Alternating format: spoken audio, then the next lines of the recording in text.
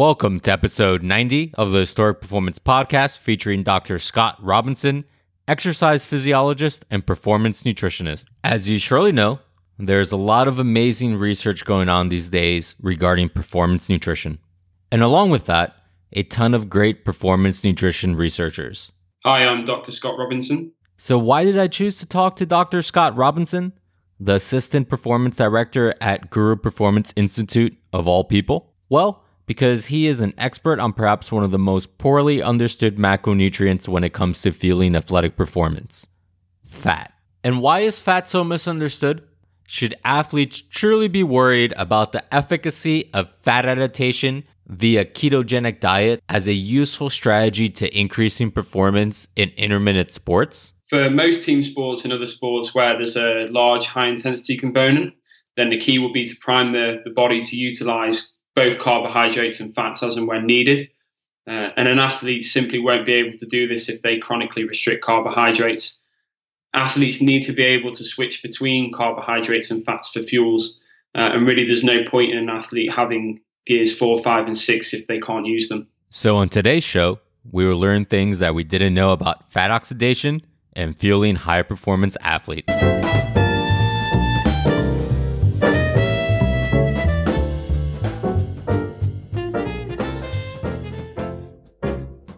We're welcoming today Dr. Scott Robinson.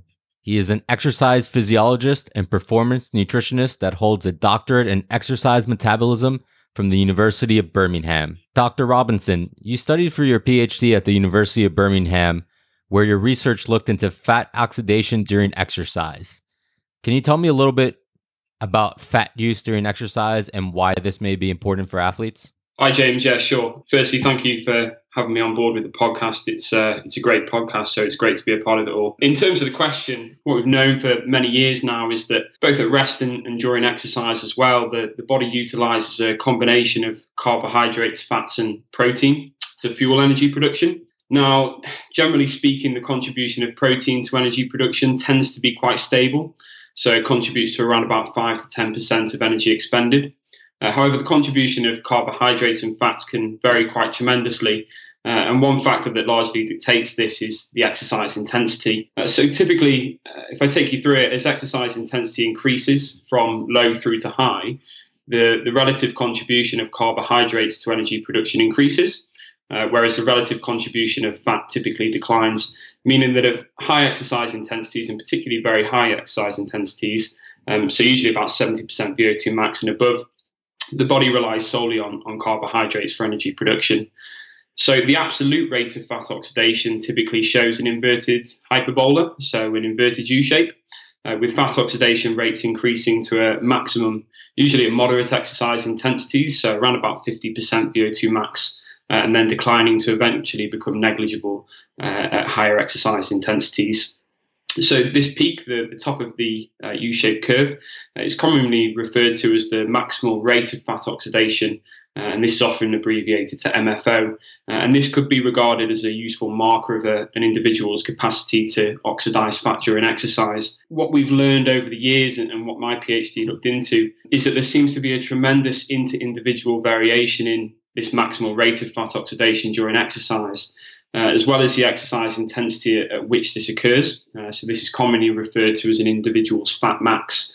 And this is apparent across a range of populations, including children, recreationally active, lean and overweight, obese populations. But interestingly, also, new research has come out in MedSci, I think late last year, early this year, which shows that the variation in fat metabolism during exercise extends to athletic populations too. So, for instance, in my first study, we recruited a large group of healthy men, found approximately 5-fold differences in MFO and fat max across the entire cohort. So MFO ranged from 0.18 grams per minute, so that would be one person, to 1.18 grams per minute.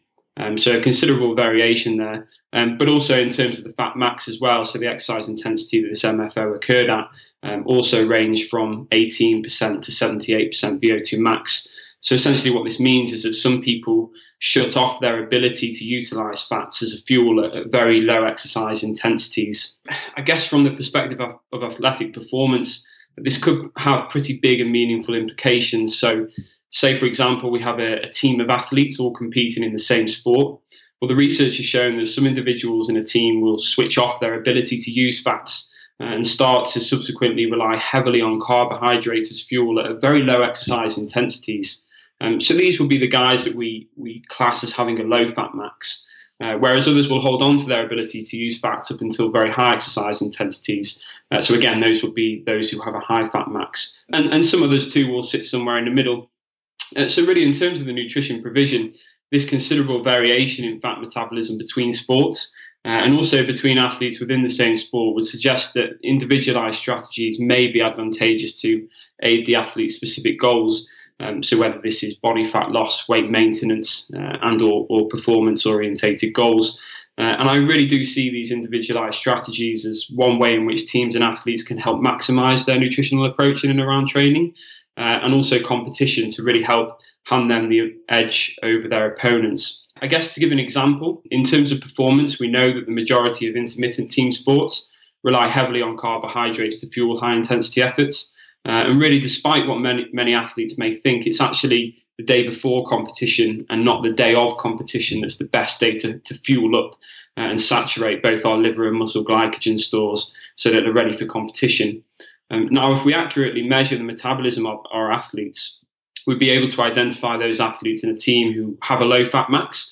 And for me, it would be these guys who we'd want to pay particular attention to on the day before and the day of competition in terms of their nutrition, to ensure that they have adequate carbs in the system and that the right fueling strategies are in place to ensure really that they don't bonk during competition itself. As we know that right from the off, they'll probably be relying heavily on carbs. And we know our carb storage is limited to around about 60 to 90 minutes of exercise. Looking through a slightly different lens, there's also some emerging evidence to suggest that individuals who have a low capacity to utilize fat during exercise may actually be placed at a greater risk of adverse metabolic health outcomes. So these would include obesity and type 2 diabetes. So for me, really, as a practitioner, this gives another reason to assess fat metabolism in an athletic population. So that we can identify those athletes who have a low capacity for fat oxidation and subsequently implement nutritional and or training strategies to increase their capacity to utilize fat and offset the potential risk of adverse health outcomes. And in my opinion, this could be particularly relevant to athletes who are susceptible to health risks due to their size. So, for example, a rugby prop or an American football OL or DL, who often have high levels of body fat. So by increasing their capacity to use fat as a fuel, we could help to decrease their susceptibility to health risks and really ultimately help to keep them healthy, which I think health should really be at the forefront of any nutritional strategy that's designed to optimize performance. Dr. Robinson, how does one go about measuring MFO? Sure. So there's a couple of ways in which you can do it, but usually it involves a graded incremental exercise test. And you can perform this either on a treadmill or a cycle ergometer. So usually the standard way to do it is to, for example, if we talk about treadmill exercise, then we could have a participant hooked up to an Oxyconn or a measuring system that can use indirect calorimetry to measure oxygen consumption and carbon dioxide production. So we can fit a face mask to the participant or the athlete. And then what we'll do is we'll put them on a graded exercise test. So typically the test will start at a slow, easy walking pace. And then usually every 3 minutes, the speed of the treadmill and perhaps also the incline too will increase so that the exercise gets gradually harder and harder for the athlete. And we assess their ability to utilize fat at these different exercise intensities. So the aim really would be for the athlete to stay on for as long as possible. So we'll also get a measure of VO2 max, so aerobic fitness during the exercise test. And we'll measure carbohydrate and fat production all throughout. So we'll be able to accurately identify which exercise intensity the athlete reaches his highest rate of fat oxidation, and also the amount or the total amount of fat that he uses at this point also. Based on what you just said, do you see a role for training with reduced carbohydrate availability to improve exercise adaptations and performance? Yes and no, but going into the reduced carbohydrate availability aspect. So this is also known as training low. Really, we've known for many years that high carbohydrate availability is a key determinant of exercise performance. And this is largely based upon early observations that witnessed increasing carbohydrate intake prior to exercise leads to an increase in exercise capacity and also exercise performance. And this is an observation that's been confirmed several times over since the initial studies. So as such, many athletes have intuitively resorted to keep consuming high carbohydrate diets. However, and I guess somewhat paradoxically, an emerging body of evidence suggests that periodically and strategically restricting carbohydrates in and around training could help to increase the strength of the exercise stimulus and also exercise-induced training adaptations, which in theory could translate to an improvement in exercise performance. Now, for me, this is a really attractive proposition for many athletes and their coaches, particularly when an athlete's training load is fully saturated. And so in this respect, training with reduced carbohydrate availability, so-called training low, could be one means of training smarter and further enhancing the determinants of performance. In terms of the research itself, there's actually very few studies that have directly addressed the efficacy of training low on exercise performance itself, and the results of these studies are somewhat mixed. But that said, one of the most recent studies, which came via the French Institute of Sport, Exercise and Performance, implemented the sleep low method, which is, say, for example, a more chronic way to train low, where the participants perform exercise in the evening time. They then restrict carbohydrates following that, and then they train again the next morning, having not consumed any carbohydrates for breakfast. So in this study, they performed select training sessions over a 3-week training period, either in the carbohydrate restricted state or with carbohydrates in the system. So specifically, the study split the cohort of 21 triathletes into 2 groups. So these were the sleep low group and the control group. So the important thing to note here is that both groups consume the same amount of carbohydrate over the entire period, but the 2 groups differed in when the carbohydrates were provided. So the study design is, I guess, the closest to real-world practice that's been reported. And interestingly, the research has demonstrated that the triathletes in the sleep low group demonstrated greater improvements in 10K time trial running performance, as well as cycling economy and body composition improved more so as well when compared with the control group. So I think studies such as the INSEP trial are absolutely essential for us to be able to extrapolate research findings and apply them with a certain degree of confidence into applied practice. But certainly the research is in its infancy here, so more investigations like this are needed.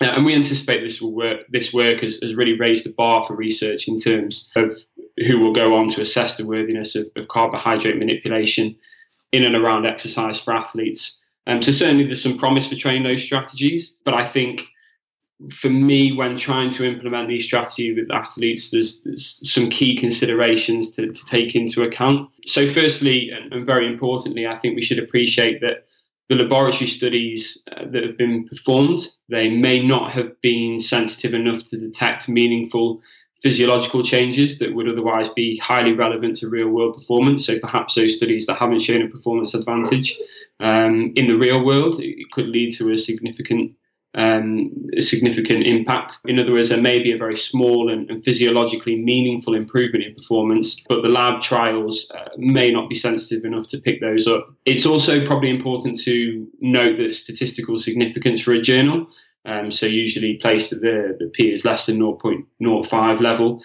is sometimes very different to the physiological significance for an athlete, and this is likely to be much larger than what we think it is in the laboratory. So really, to try and put this into perspective, the mean difference between first and fourth place at the London 2012 and Sochi 2014 Olympics was 0.4%. So this is a difference that may fail to reach statistical significance in the lab, but is obviously highly meaningful in the real-world performance setting. It's a difference between medaling and not medaling. I think as well, when training low, we should think about its potential impact upon immune function. So if we are to advise athletes to train low, I certainly wouldn't recommend that they do it consistently and perform every session low, because it could have a negative impact on immune function. Training intensity as well. So RPE will typically be a little bit higher. So we don't want the training intensity to be compromised and the quality of the session to be compromised. So I'd probably advocate the use of training low and target those sessions towards low intensity sessions, and also its potential impact on muscle mass as well. So we know that training low increases muscle protein breakdown. So what I'd probably look to do from a nutritional perspective is, when the athletes are training low, just ensure that they have sufficient protein intake before, during, and after exercise to really help try and stimulate muscle protein synthesis and make sure that there's no detrimental effect on muscle mass as well. There's some really nice research come out from the Liverpool John Moores University lab, and Sam Impey over there has been doing some nice work, and he's shown that leucine-enriched protein feeding doesn't induce a reduction in fat metabolism during exercise. So we can actually consume some protein during the exercise part when we're training low, and it won't take us out of this particular state. Dr. Robinson, as you may know, a lot of people who listen to this podcast work in intermittent sport. Talked about the efficacy of fat adaptation, or as an example, if that would be a ketogenic diet. Can you briefly explain what fat adaptation is and whether or not you would think it would be a useful strategy for high-performing intermittent sport athletes? Yeah, that's a big question, probably a podcast in itself, and certainly a controversial one, but I'll do my best to shed my thoughts on the area. So just to provide a bit of background, there's this concept now that if you massively change your diet to eat a lot of fat-based foods, and subsequently severely restrict your carbohydrate intake for a period of weeks or months, then you force your body into using fats as a fuel source, and at an intensity where you normally might be oxidizing carbohydrate. Now, in theory, this could be advantageous for exercise performance, given that even a very lean athlete stores a large amount of energy as fat. So, for example, a lean athlete who is around about 70 kg with 9 to 10% body fat would store around about 9 to 15 kilograms of fat, which would be sufficient to fuel them to walk for around about 16,000 kilometers. Whereas on the flip side, and relative to fat, we store very little carbohydrate. So we store around about 2,000 to 2,500 kcals of carbs, mainly in the muscle as muscle glycogen, and the liver as liver glycogen. And this is enough to fuel around about 60 to 90 minutes of high intensity exercise, after which we run out if we don't feed during the exercise part itself. Theory is that if we can prime our body to utilize this abundant fat fuel source, then theoretically we can spare the limited carbohydrate, and potentially this could lead to an enhancement in exercise performance. But I guess really the issue is that most elite level sports, so particularly as you mentioned, the intermittent team sports, rely heavily on high intensity efforts. And to perform these well, the body needs to use carbohydrates as a fuel source. So it's a far more efficient fuel source than fat. And no matter how theoretically fat adapted the athlete is, they will need to rely on these carbohydrates to perform the high intensity efforts. And so really, if the athlete does go on this high fat, low carbohydrate diet for a prolonged period of time, then perhaps the biggest problem I see is that an enzyme called PDH, so pyruvate dehydrogenase, becomes inhibited. And that's the key enzyme that allows an athlete to utilize carbs during exercise, particularly during high intensity efforts. As well as this downregulation of PDH, the body's ability to effectively digest and absorb carbohydrates will become impaired. So really, when it comes to the sprints, it's unlikely that the athlete will be able to perform these as well as they could do before they became fat adapted. So the intensity during training and competition will likely become impaired. And as well, as I mentioned earlier, the problem with chronically restricting carbohydrates is that the immune system might also be a little bit compromised. I guess if we take a look into the research and see what the research has to say about this, well, to date, there's only been one study by Finney in the 1980s that's shown a performance benefit of a high-fat ketogenic diet. And this study was performed on 6 people, so just 6 people, of which 2 did better, 2 did worse, and 2 stayed the same. So that's really the best evidence to date. So really, yes, it's an interesting concept, but at least to date, there isn't any evidence, except perhaps anecdotal, in the literature or from my own experience working with athletes that convinces me about it. Now, there may be some instances in terms of exercise performance where fat adaptation could be worthwhile. So say, for instance, if we're performing an ultra marathon, so say, for example, the Marathon des Sables, and carbohydrate provision is limited, then it may be worthwhile, trying to maximize our ability to utilize fat during exercise, as we know that there's not going to be a supermarket, so a Walmart along the way for us to pick up some carbohydrates. But probably for most team sports and other sports where there's a high intensity component, then the key will be really to prime the body to utilize both carbohydrates and fats as and when needed. So in terms of nutrition around training, one approach could be to perform some, but certainly not all exercise sessions in the carbohydrate restricted state, which will help to increase the abundance and activity of enzymes related to fat metabolism during exercise. But importantly, to perform other sessions, and particularly those that are high intensity in nature, with some carbohydrates in the system, so that the body's primed to use these as and when needed during competition.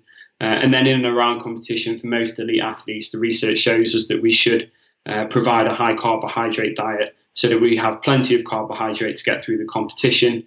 So that would involve carb loading the day before a game, some carbs the morning before the game, primarily to top up the liver glycogen, and then perhaps some also during half time too. I think lastly, just from an implementation perspective, even if you do, as a practitioner, see a need to implement a high-fat ketogenic diet, then it's probably going to be very difficult to get your athletes to stick to this, especially over the long term. Granted, there may be some athletes who could do this, but for most, it's not going to be possible and could well have you in the bad books right from the off, which might then affect any guidance or interventions you give therein. Dr. Robinson, outside of you being a researcher, you've also have a wide range of experience in applied settings where you've worked with a variety of high performance teams and athletes. What have you learned from your experiences, and what are some main considerations based on working as an applied performance nutritionist? Yeah, good question, James. I think probably from the offset for me, I went in doing internships all throughout my kind of bachelor's degree and master's degree. And, I learned so much throughout those experiences. It really helped to open my eyes as to how the science that we learn in the classroom is effectively applied into the real world performance setting. I think first and foremost, it's important to develop relationships with athletes and generally show an interest in them. This is, I think, absolutely critical for practitioners. It really helps to gain their trust and also gain their buy-in as well. So buy-in, as I'm sure we're all aware, is absolutely critical, and this extends to nutrition as well. If the athlete doesn't buy into nutrition, then they're far less likely to take on board your advice, and they're far less likely to actually come to you and ask for help. And I think really education is also key. So really with any intervention that I like to give or any of my recommendations, I won't just put it out there and expect the person to know, why I'm recommending what I am. I'll always try and educate along the way whenever I can. So for me, it's all about explaining why I'm recommending what I am, and importantly, how this can influence their performance. And if the athletes actually see how this can improve their performance, then they're far more likely to buy in. And instead of me going to them and hassling them, then they're more likely to come to me. I think, as well as this, communication is key. So you have to appreciate the athlete that you're working with in terms of their level of buy-in, in terms of their genuine interest in nutrition, and also in terms of their pre-existing knowledge of nutrition as well. When I first started out, as a practitioner, I gave a presentation. I was asked to give a presentation at a club, and it was on game day nutrition, -1, so the day before a game. So I provided a really nice overview, or what I thought was a really nice overview of the key nutritional priorities the day before a game. So of course this included carbohydrate loading. So I thought I'll try and get this across to the guys in the best way possible. So one approach that I had was to, on a keynote slide, just put up a pyramid of toast. I think there was about 11 or 12 slices of toast in this pyramid in total.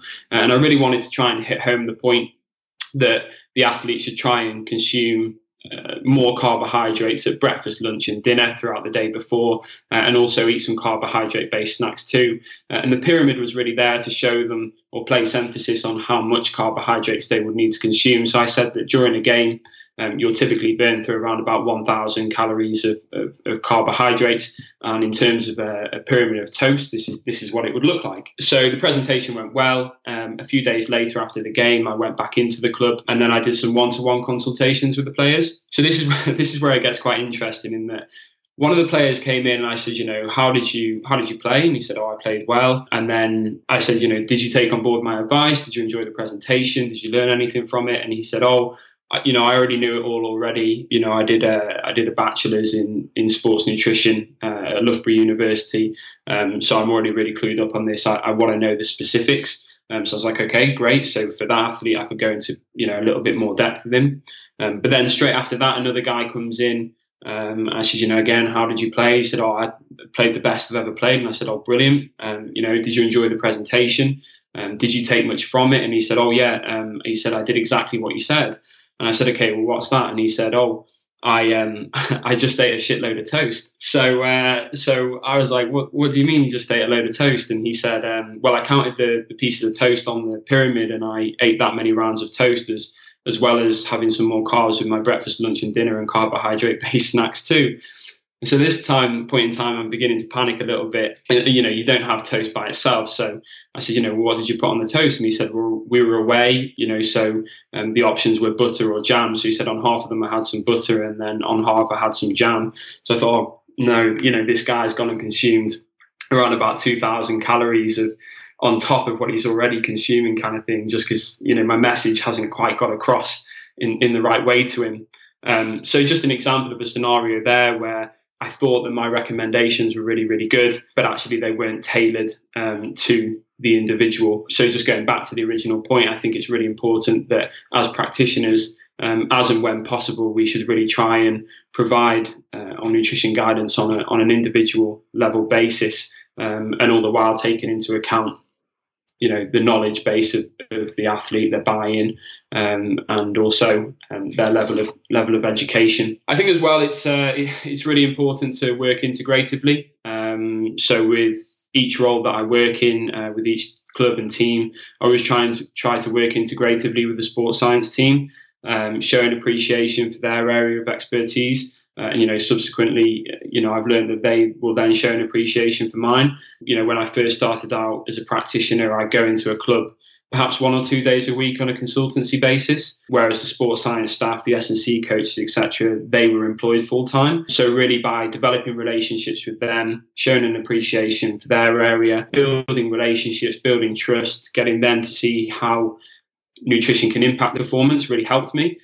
Because it just meant that when I wasn't there at the club, they would be there to kind of oversee nutrition and make sure the lads are, implementing the recommendations that I advised. So really, they were my eyes on the ground when I wasn't there. So yeah, I guess the key points for me, I could speak for quite a while on it, but would be to develop relationships, show a genuine interest in the athletes as well. So talk about nutrition with them, but also talk about general day-to-day life things too. That will help to build their trust. Implement education where possible. Try and provide nutritional advice on an individual basis, and also work integratively, as that's really going to have a really positive impact on performance and yourself as a practitioner working within that team. As soon as you started telling that story, I had a feeling that it was going to involve someone just counting how many pieces of toast and downing it. Yeah, it's a big lesson learned, that was, James, and one that I won't make again. Talking about big lessons, so having worked as a strength and conditioning coach, one area that is very popular with athletes is sports supplements. They come, they want knowledge, whether they should be having whey protein, taking BCAAs, or a whole host of very common sports supplements. So having worked in these high performance teams and athletes, what is your take on the use of supplements in sport, and how do you approach this with specific athletes? Yeah, again, a great question and a massive one. So first and foremost, I think really the key is in the name, in that it's a supplement, and it should definitely not be a substitute for a good diet. So really, I think a major misconception in the world of sport is that supplements are an essential component of an athlete's diet. So whether this means dietary supplements for nutrients that may otherwise be lacking in the diet, or ergogenic aids that can potentially improve recovery, training and competition performance. Now, at the elite end of the spectrum, ergogenic aids might provide an incremental improvement in performance and/or recovery. However, in a majority of cases, the need to supplement is usually overcome, I think, by the management of the core diet. So really that would be ensuring a well-balanced diet, which would include a variety of sources of protein, carbohydrates and fats, as well as fruits and vegetables, of course, in appropriate amounts and at the appropriate times. And really, we typically refer to this as the food first approach, which essentially puts a balanced diet at the forefront of an athlete's nutrition, with supplements used where appropriate to supplement the diet. If the diet is on point, then I'd consider using supplements to try and eke out an extra 2%, 1 to 2% in performance. So a great way to kind of conceptualize this is that a balanced diet forms the bulk of the cake. Sports nutrition, so periodized sports nutrition, is the icing, and supplementation is just really the sprinkles on top. Now, there may be a number of reasons that prompt supplemental support. So in our experience, the main supplements that we advise are typically protein, creatine, beta-alanine, vitamin D and caffeine.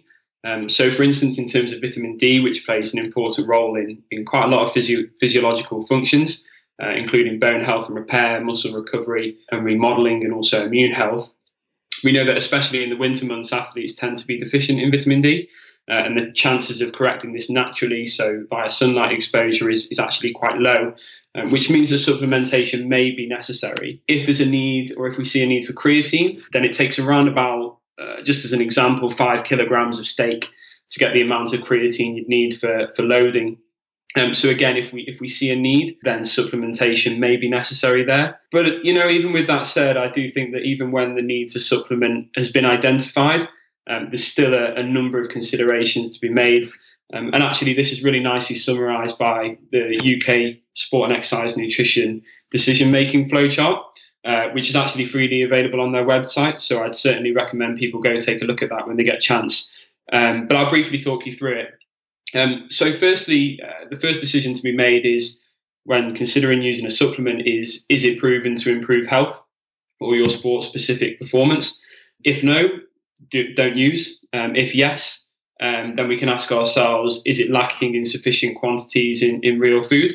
If no, don't use. If yes, then we go on and we think, has it been checked for ingredients for prohibited substances? If no, then definitely don't use. And if yes, has the product been batch tested? If it hasn't, then don't use. But if it has, then we can consider using the product. But I think even when we see a need to supplement, and when we've considered all of these things, I think we really have to emphasize that it is 100% the athlete's choice. So certainly from my own perspective, I'd never force anything upon an athlete. In fact, some of the best athletes that I've worked with don't touch supplements. So they certainly aren't essential to perform well, but they could maybe try and eke out, like I said, that extra 1 to 2% in performance. But I think, the key point here is that it should always be 100% the athlete's choice. And then, of course, if we are going to supplement, then it's important to manage the expectations with the athlete. So say, for example, if it's an 800-meter race, the athlete's been using beta-alanine in the weeks leading up to the race. The research has shown that it improves running performance, endurance performance by 2 to 3%, then we really shouldn't go and tell our athletes that they'll be 2 to 3% faster, because the chances are that it probably won't affect them in the same way. It may give them an advantage, but it certainly won't give them a 2 to 3% advantage over the person next to them on the start line. And also, usually with really high-performing athletes, the other guys are really switched on anyway, so they're probably taking beta-alanine too. So really, it's a case of the athlete that you're working with just catching up. So yeah, identify the need, identify the risk, and then consider using the supplement would be the key points. It's always 100% the athlete's choice.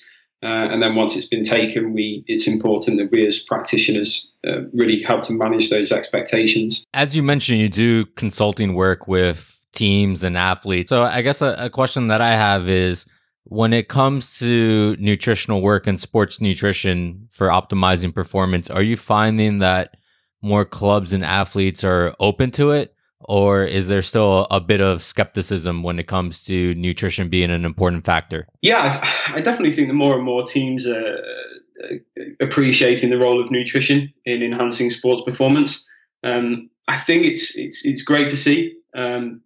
And I know that, there's multiple elite level teams now employing at least one nutritionist on a full-time basis, with some even recruiting performance chefs to help work with the practitioners and athletes to create meals that are on point from a nutritional perspective, but also that appeals to the athlete. So one club that I know are doing this at Tottenham Football Club, which is actually my team, by the way, so I hope I don't lose any listeners for saying that. And they actually have their own fruit and vegetable garden at the training ground, which is just brilliant to see. So I think it's great that clubs are becoming increasingly switched on to the benefits of nutrition. And to be honest, I'm sure they'll reap the rewards for doing so. And as well, I think it's great news for upcoming practitioners who are looking to land a job after their studies. Really, as hopefully more doors will be open for them to work in the high performance applied setting. Since we're on the topic of budding sports nutritionists, or those who are going to be interested in going into the field of applied sports and exercise nutrition, you did a variety of internships during your bachelor's and master's degree. Based on all of that experience and your experiences working both in research and in an applied setting, what would be your advice for budding sports nutritionists? Yeah, another good question, James. I think that experience is key. So you can have some really good qualifications under your belt, but usually most jobs require, at least 1 to 2 years of experience. So for budding nutritionists out there, I'd say, just try and get yourself out there, try and get some experience. It might not necessarily then matter so much the level at which you get the experience. So on a CV, if you aren't able to land an internship or get experience with a high performance club, then, go to your local club, work with some recreational athletes or some semi-professional athletes. Because for me, at least, this would look really, really good, because it would show that you've kind of gone the extra mile. It's not the sexiest of environments to be in, I'd imagine, but it shows that you've kind of dug in, got your hands dirty, and really gone out the way to try and get some experience too. I'd say as well, just always try and dedicate some time to reading and develop your own professional network. So, in the field of nutrition, it's constantly evolving. There's always new research coming out, new thoughts and opinions, etc. But really, it's important to try and set aside at least half an hour a day, maybe even an hour if you can find the time, just to try and read and just stay clued up on the research that's coming out. But, in contrast to this, I think it's important as well to appreciate that you can't know absolutely everything in the field of sports nutrition, and you're not expected to. So don't put too much pressure on yourself. And actually, this is where a network can come in. So if you, over time, develop your own professional network by working, so part of my role at Guru Performance is to work on the ISSN diploma in applied sports and exercise nutrition. And so over the last 4 years, we've developed an extensive professional network with various different high performance practitioners and researchers. So what I would do is if an athlete came to me and asked me about something and I didn't know the answer, first and foremost, I'd hold my hands up. I'd say I don't know, but I'll go and find out. Then I'll get in touch with the expert who I know is the expert in that area, and go and ask them for their opinion. Sometime down the line, they might come to you for some advice as well. So really, my kind of key point there would be to try and stay as clued up on the theory as you can, but also develop a professional network that can help you when you're in the applied setting, especially if an athlete comes to you or a coach or a sports scientist and asks about a particular nutritional protocol, so that you can refer, or you can go and seek advice from an expert who you're friends with, and they can give you some advice too. As well, I'd say that it's important to reflect as often as possible. A really nice quote from Dr. James Morton, who came and lectured for us, was that you don't learn from experience, you learn by reflecting on experience. So really, I've just tried to refine my approach to practice over the years as much as possible, and reflections really helped me with this. And also, it's good to have a critical friend. So at Guru Performance, I have Dr. Daniel Owens and Laurent Bannock, who's my boss. And we're always exchanging thoughts and ideas and being critical towards our approaches to try and help improve. So I think that's really essential too. Lastly, I'd probably say that I'd recommend that those who are in the UK check out the UK Sport and Exercise Nutrition Register. And this is a voluntary-based register of choice for sport and exercise nutrition professionals here in the UK. So many top teams and institutions, such as the English Institute of Sport, and as well, I've just seen a job post for a performance nutritionist at Scottish Rugby, and now recruiting now require candidates to be SENA registered. So if I was an undergraduate or a postgraduate level student, then I'd certainly take a look at their website to see what it is I need to do in order to get onto the register and really help to stand out on a job application. If anyone listening to this podcast episode wants to reach out to you, what is the best way they can do so? Yeah, sure. So happy for anybody to send any questions my way by email. So my email is scott@guruperformance.co.uk. And then also my Twitter handle is @ScottRobinson8. Perfect. And I'll make sure to link that in the show notes, which is found on my website, historicperformance.net. Thanks, James. Dr. Robinson, I just want to say a huge thank you for coming on the podcast. Thanks, James. It's been a pleasure. Thank you for listening to another episode of the Historic Performance Podcast. If you have any suggestions in terms of guests, please feel free to reach out. The best way to contact me is either via Twitter. My Twitter handle is @historicperform, or visit the website historicperformance.net, where you can not only find the show notes, but also find the contact page, so you can contact me that way. Greatly appreciate any suggestions, and I'll see you guys next week.